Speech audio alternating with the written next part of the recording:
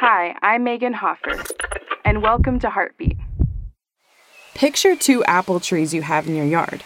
As spring arrives, both trees start to produce sweet-smelling blossoms, and shortly after, beautiful-looking apples. You take a bite from one of them, and it's tart and sweet, delicious. But the other one, it turns out, was a crabapple tree. Pretty disgusting unless you're a bird.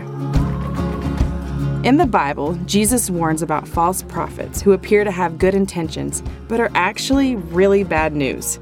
He uses a parable of good and bad trees, and he says by their fruit we'll recognize them. Our actions and our words are the fruit we produce to those around us.